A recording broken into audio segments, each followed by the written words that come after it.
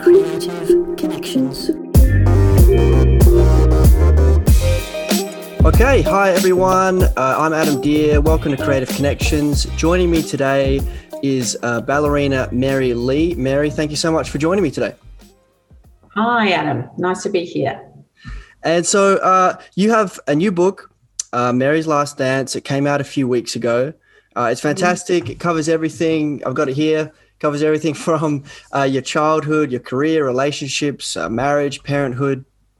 Now, you grew up in Rockhampton in Queensland with 7 siblings, dubbed the Wild Woman of Borneo by your ballet teacher, Miss Hanson. Did that title ever resonate with you? Well, I think it probably suited me very well when I was younger, and I think that sort of strength of character always sort of stayed with me, and actually it's held me in good stead, really, because when you're on stage you need to have certain personality, and so it always came in handy, and I got a lot of the strong roles to start with, and then they saw that I had talent, and then I got the sort of mixture roles and the softer roles, so I could do actually both. I did Queen of the Willies and I did Giselle. I did the Black and the White Swan. So I wasn't sort of stereotyped, which was great, actually, because it gave me a vast array of opportunities. And so, yeah, and you mentioned in the book that, you entered the ballet studio as an 8-year-old and you had this sense of knowing that this was it. Could you just sort of elaborate on what that kind of meant for you? Yeah, look, I don't think I knew what, if there was a pathway or anything, not like children know today. I didn't even know there was a career in something, but I just knew I loved the music. I loved all the girls. And I mean, when I went in at 8, I got taught straight away. There wasn't any fairing around or anything. This woman just taught you the real stuff. So, and I love that. I was a very physical learner, so learning that process and getting straight into jumping in the air and learning polkas and then learning a birdcage dance and interpreting the music. I mean, it was just, I remember we did a bit of improvisation, which I thought was fantastic. Yeah. So I just loved all that. And then you got to go on stage, which I figured out at the end of it. And then I really loved that. And I was never frightened of that, funnily enough. So I just loved it from the beginning, and getting on stage was like an extra bonus. So did you feel that the other people and the other students were a lot more cautious than you? Probably not in the beginning. I mean, I had to catch up quite a bit. Oh, yes. Yep. Yeah. So, but then they all kind of dropped out. And, when I guess about 13 or 14, and my sort of passion just really started to build even more. That's when it got really hard. And that's when I kind of enjoyed it the most, and it was a lot of just technique, really repetition, and a lot of the people dropped out. So there was there was fewer students dealing with Miss Hanson, and she was tough. So, and do you feel? I just didn't want to be anywhere else. Yes. And there wasn't. Oh, sorry. Go on. Yeah, there wasn't, towards the end, there wasn't many competitions or anything like that. There was no real cake at the end of it. It was basically exams. So, and we trained really hard, and that was it. You got an exam and then you got a result. Until she said, to my parents to save some money, because if I could get into the Royal Ballet School, that I should go. And that's when I went at 16. And to London. Lucky. Yes. Yeah. And yeah, as you're saying, as a 16-year-old, you got accepted into the Royal Ballet School in London. I imagine you had to grow up pretty quickly. Yeah, look, I think I was always pretty grown up. Maybe that's because I was the eldest girl and Mum kept having babies. So I was a boy. So I think, I was fairly grown up and I was a very adventurous. So I was always looking out. So somehow I don't think I would have been satisfied if I'd sort of stayed at home. And I think actually my mother, who was very genteel and quite different to me, kind of understood that I was a very free spirit, like my father. And so I had to find my own path. So I was very lucky, really, in that respect. So I just took life head on, really, made my own decisions from an early age, figured things out, was very street smart, really. Being a colonial in London in the 70s, they weren't very helpful. Yeah, right. I bet, is there any kind of story that stands out of that happening? Yeah, well, when I got my first job with London Festival Ballet, Dame Beryl Gray came to me and said, 3 days later, I'm sorry, Papa, do you have to go? Your visa's not set, and walked away, and that was it. Yeah, right. And I left home. I remember I left the studio. No one said anything. I walked out of that studio, sobbed all the way home. And my flatmates, who happened to be South African, they just said, "Oh, don't worry about it. Off you go to Paris and come through Paris and just tell them you're working in a bar. And you can go back in and you'll get a visa for 3 months." And that's what I did. So that's pretty grown up stuff. I just did it. Yeah, so it sounds like you just had that sense of, I need to just do what I need to make it work. On reflection, when you write something like that and you think about it and you think, oh, yeah, okay, that was pretty brave. Yeah. Because you didn't have parental influence, because you couldn't forward the phone calls, and it was a reverse charge call, and I couldn't have even explained that to my parents. They wouldn't have even understood visas and all that issue. Mm. Yeah, you can't just text your parents. No, it just wasn't like that. But anyway, we all survived, and I got that visa, and I walked back in and I said, "Here's my visa. I can work for the next 3 months." And then the company was doing a tour of Australia, which again I knew. And I said, "Don't worry, my father will get me a visa." I don't know why I thought that. His dad, dad'll sort it.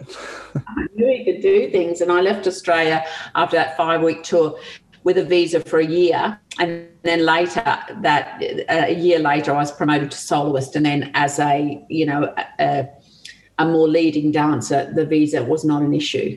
Mm.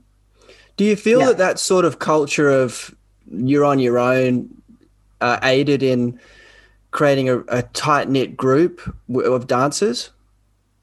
Oh, it was amazing, and it was amazing because we were a touring company.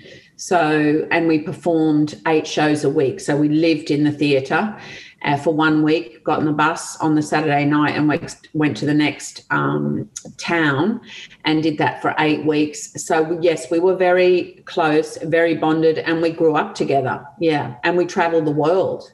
So it was amazing experience.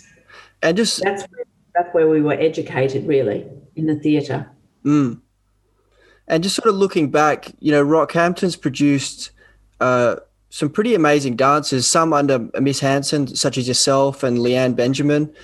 Yeah. Do you think there's something about smaller cities that kind of fosters that dedication and the pursuit of dreams in a different way? I think she was exceptional, and I think probably there are, exceptional teachers in lots of places. They could demand more. She always finished an hour late. Everyone picked you up. If you're in a big city in Melbourne or something like that, it's more difficult. And you just went to the same teacher. You weren't looking around for someone who was better or someone thought you were better or whatever. You were there for 8 years. And sometimes I think that kind of loyalty and just having that one teacher, and it's not better around the corner, was, because it's just such a tough life, really. And she prepared us for that. Mm. Do you feel you were mentioning sort of earlier on in our chat that it can be a bit fluffy with some of the little kids doing ballet. Do you feel that that's more common now than it was when you were coming through? That it's a little bit more about show? Miss Hanson wasn't fluffy. Oh no, I mean you meant like now. Yeah. Look, I think dance and music for anyone, whether it's fluffy or not, is advantageous because you're listening to music, you're using body physically, and maybe you don't want to play with a ball or whatever. And maybe there's other parts of the theatre that so I think dance education is fantastic. It just, I just happened to get lucky with this particular teacher, and not all, very few people end up becoming ballerinas. So, and you know, the starting point is having musicality, having the right body proportion, having open hips, and having a good teacher. Without all that criteria, and I guess parental support, really, you can't do. Yeah. So. And you've said throughout your book, work ethic and discipline comes up quite a lot. How important has that been in your life and your career? It's everything. It's everything. It's I think in Festival Ballet, and it was a hard-working company, I was the hardest worker.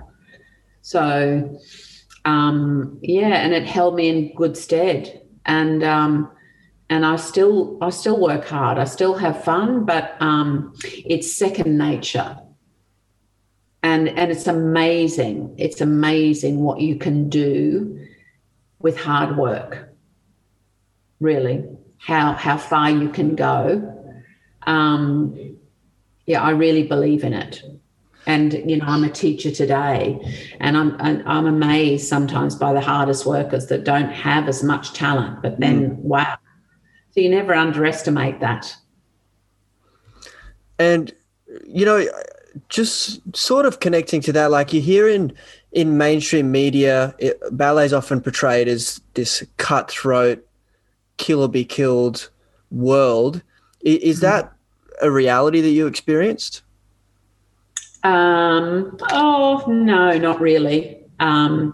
If it was, I stayed away from that kind of stuff, but not really. We were pretty much on our own and had to be supported by each other because there was nothing else to fall back on, just your mates, really. And some of them are still my great friends today. And most of them, because we were such a hard-working company and because we were exposed to Rudolph and all those wonderful, wonderful dancers, a lot of them are top of professions in the world. Well, my husband with Ben Stevenson as well, but a lot of people that I was in Festival Ballet are the top coaches in the world. They're artistic directors.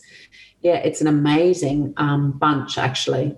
So that period in London when Rudolph left the Royal Ballet and was freelancing and choreographing and building, choreographing huge ballets on us, it was just an amazing time. I was very fortunate to be there in that 10-year period. And Rudolph actually knew who you were because we spent 10 years with him.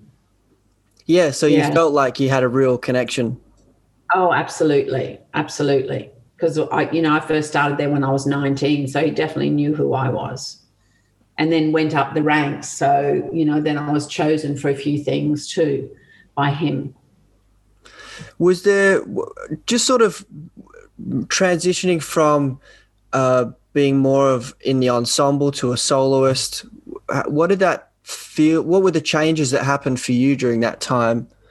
What was that transition like? It's quite a quick process, but Festival Ballet, because it performed so much, that people got injured and the opportunity was there and you weren't sort of taken by the hand and looked after. They were just like, you're on.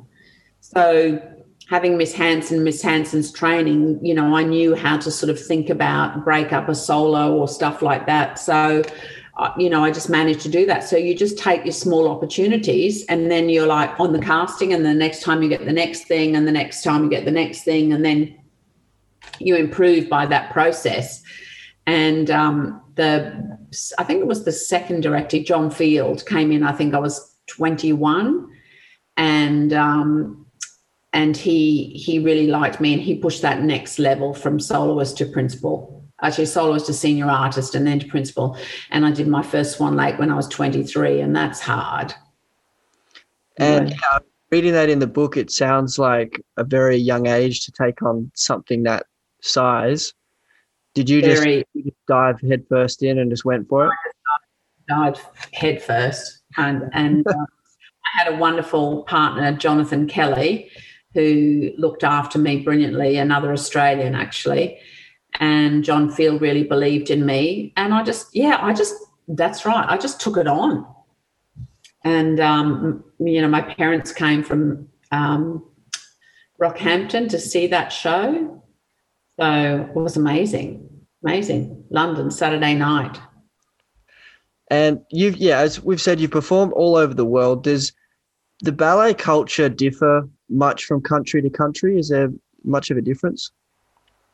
There is actually. It depends what company. Well, in ballet terms, like I went from London to Houston because I really wanted to work with Ben Stevenson and his choreography, which we're doing Nutcracker. We just finished a show here. Yep. And I just loved it. It had a sort of romance about it, like it was classical, but there was something more, and I wanted to learn about that. So that's where I went, and I wasn't that interested in a lot of the Balanchine work. It was very sort of spiky and, it was nice. I like doing Serenade and some of it, but not a lot of it. So, culturally, they differ like that. I mean, I love Macmillan's works, the Royal Ballet, but I don't think I would have been a Macmillan type, and I never wanted to get into a company like that. So, they all differ. And then the European companies, a lot of the German companies have a very contemporary bent as well. And I was interested in that, but not classically was where the challenge for me was. Because you only have a certain amount of years to do the classical up until you're 35. Right. And then, So is that, what's sort of the general lifespan of a professional ballet dancer? Well, a lot of the dancers are going on to 40 now, but, I think 35, 36 is you're in your prime from 28 to 35 because you just have such an assurity and such knowledge, and you've improved so much, and you know how to be partnered, lifted, interpret. I mean, those are the best years. Takes you. And you, as many people know, your husband Lee, I mean, his story is known around the world. You did touch on in your book that your relationship caused a bit of a splash in the ballet circles. I was just wondering what kind of splash that was. Good or bad? Oh no, good. Okay, I think good. we were very compatible. Artistically, I looked size-wise, age-wise, looks-wise, musically-wise. But often directors don't like people in the company to get together because if one or the other is unhappy, then they can lose both. So it's kind of a challenge for directors. So that's kind of what I meant, because I didn't, I think he was surprised that in the end we married, and 33 years later we still are. Yeah. Because I was going to ask, I mean, people didn't really get married and have babies in that era. It was quite shocking. And the director, Ben was amazing because there was no sort of maternity leave or any rules. And he had me back to the same position that I was in when I left, which I thought was amazing. Yeah, right. Because I was going to ask if, do dance partners generally have offstage relationships, but it sounds like it's not. Some, because we spend a lot of time together. Yeah, you build such a rapport. Yeah. And so moving into the kind of early 90s, that seemed to have a lot of big changes in your family. Obviously, you'd already been married by then, and then you had your first child, Sophie, was diagnosed as profoundly deaf, and you had to go on tour into Canada soon after that. From reading the book, it sounds like the decision to stop dancing came quite suddenly. Yeah, definitely. Well, everything happened so suddenly. So we had finished dancing at the Opera House in Sydney, and we were going to Canada and then doing Nutcracker. We had Lee's parents looking after Sophie. Everything was hunky-dory, and we had the test, and she was diagnosed profoundly deaf, which was devastating. I had to do the tour in Canada. And I just, during that trip, I just realized, well, she couldn't hear. No one was going to communicate. I mean, I just realized, someone had to do it. Who was going to do it?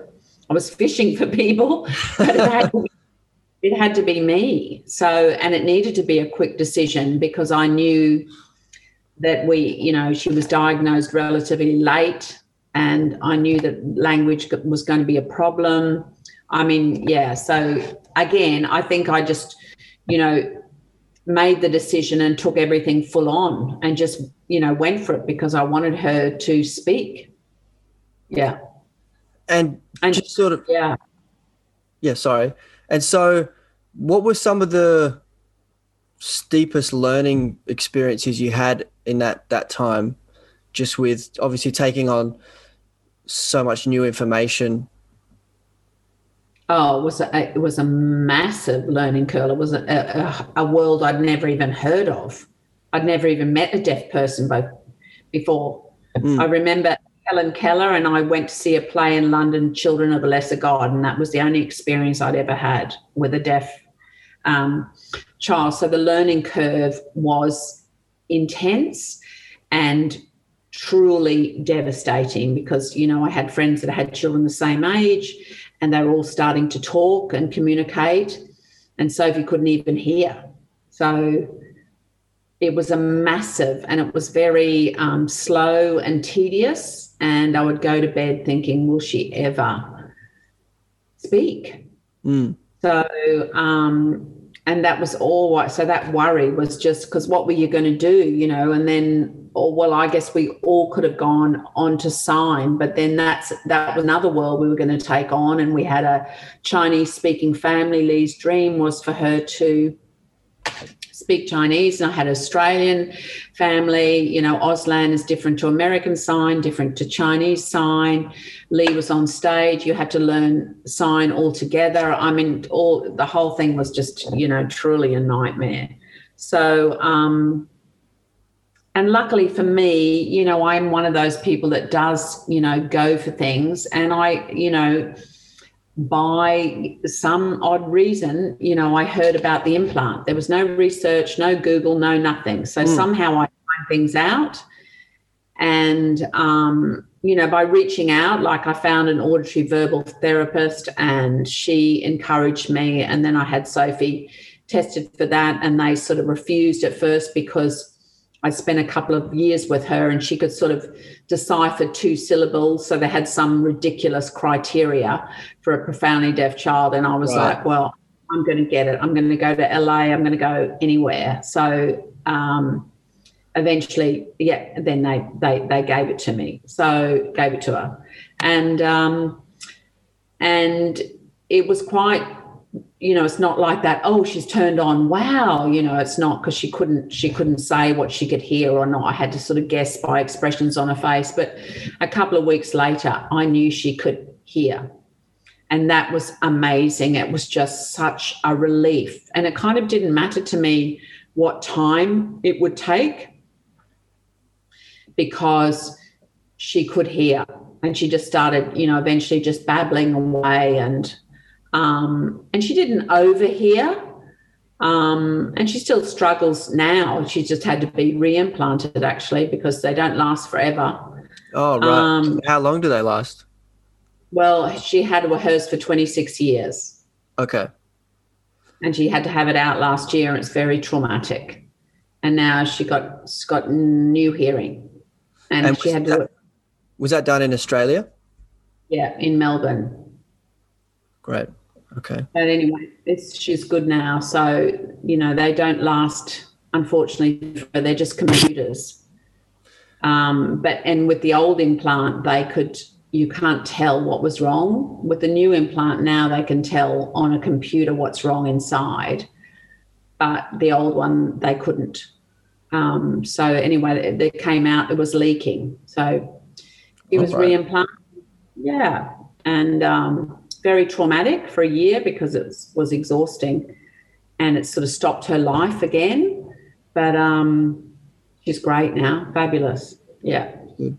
So, and is that one of the big things that you've noticed with the technology has improved? Are there areas that when you were first looking into this, you're like, am I ever going to figure this out? Whereas now it's much more accessible, that information and the technology. Well, she's 31 now, so I don't have much to do with it when it, when it was breaking down and it was affecting her, and she was thinking, am I mad, or am I not hearing, or am I hearing, or am I not, because you sort of second guess yourself, really. And then they just kind of, people remap you and all of that. So it was just by accident again that I took her to a surgeon, and he said it's what we call a soft fail, and I never even heard of that in my life. And so he said, it'll have to come out. So Sophie said, when? Let's go. Yeah. so we did. And sounds like you've got your can-do attitude. I think so, but I don't think of it like that. I just think, what's the solution?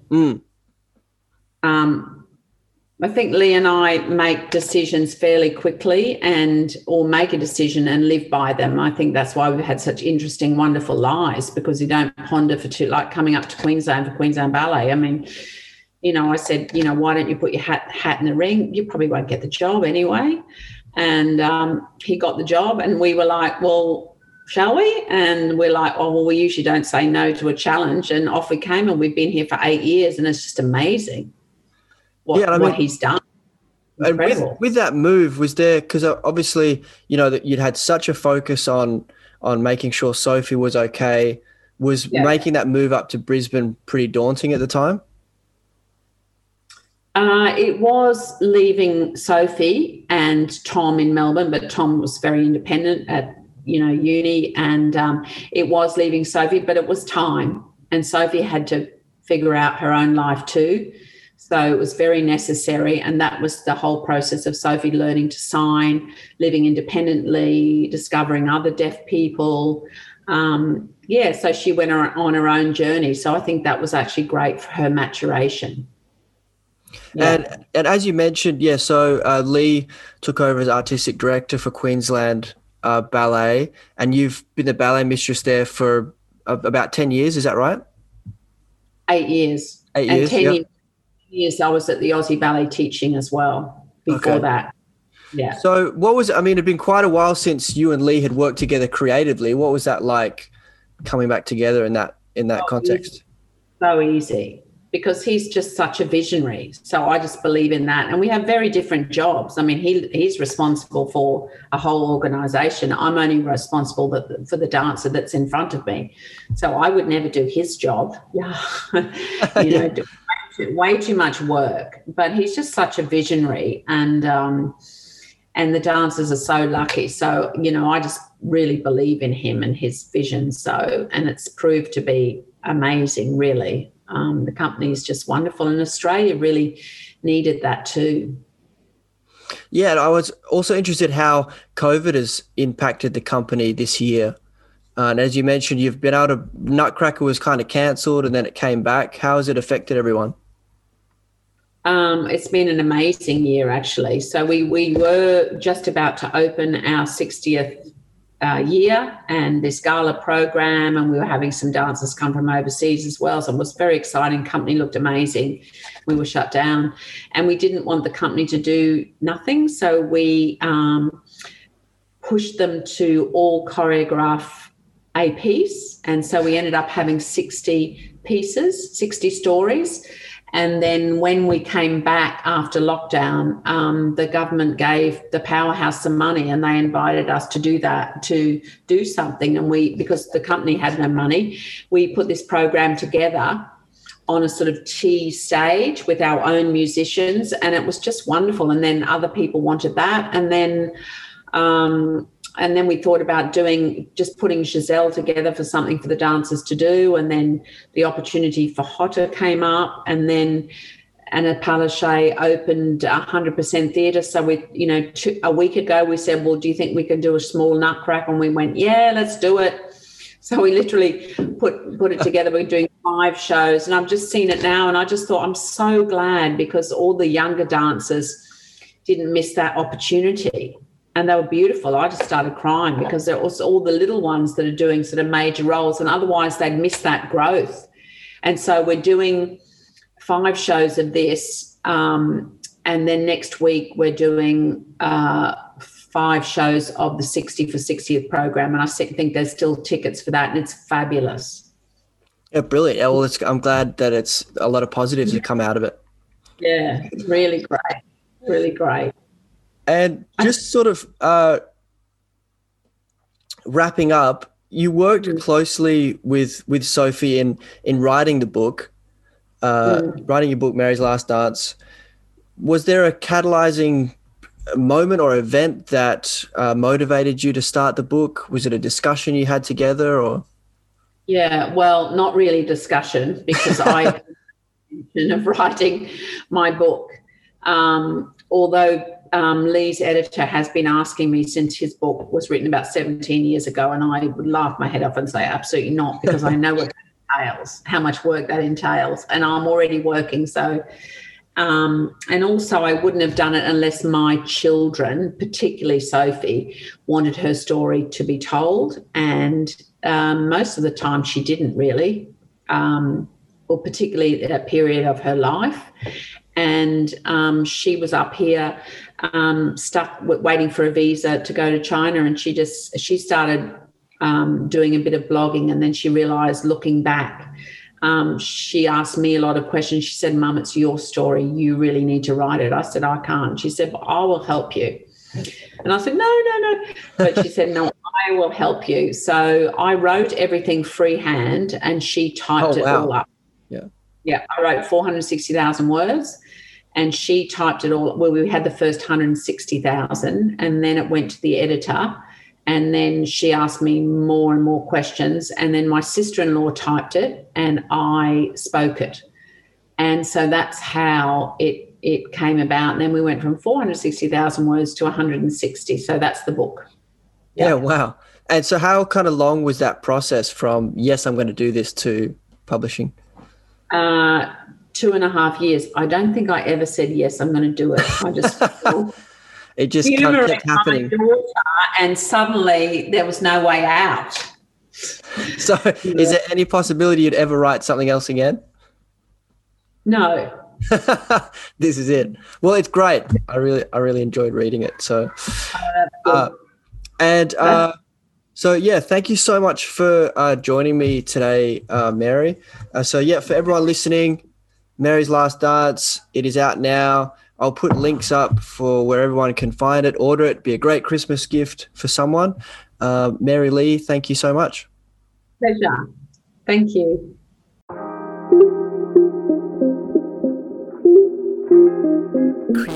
Creative Connections.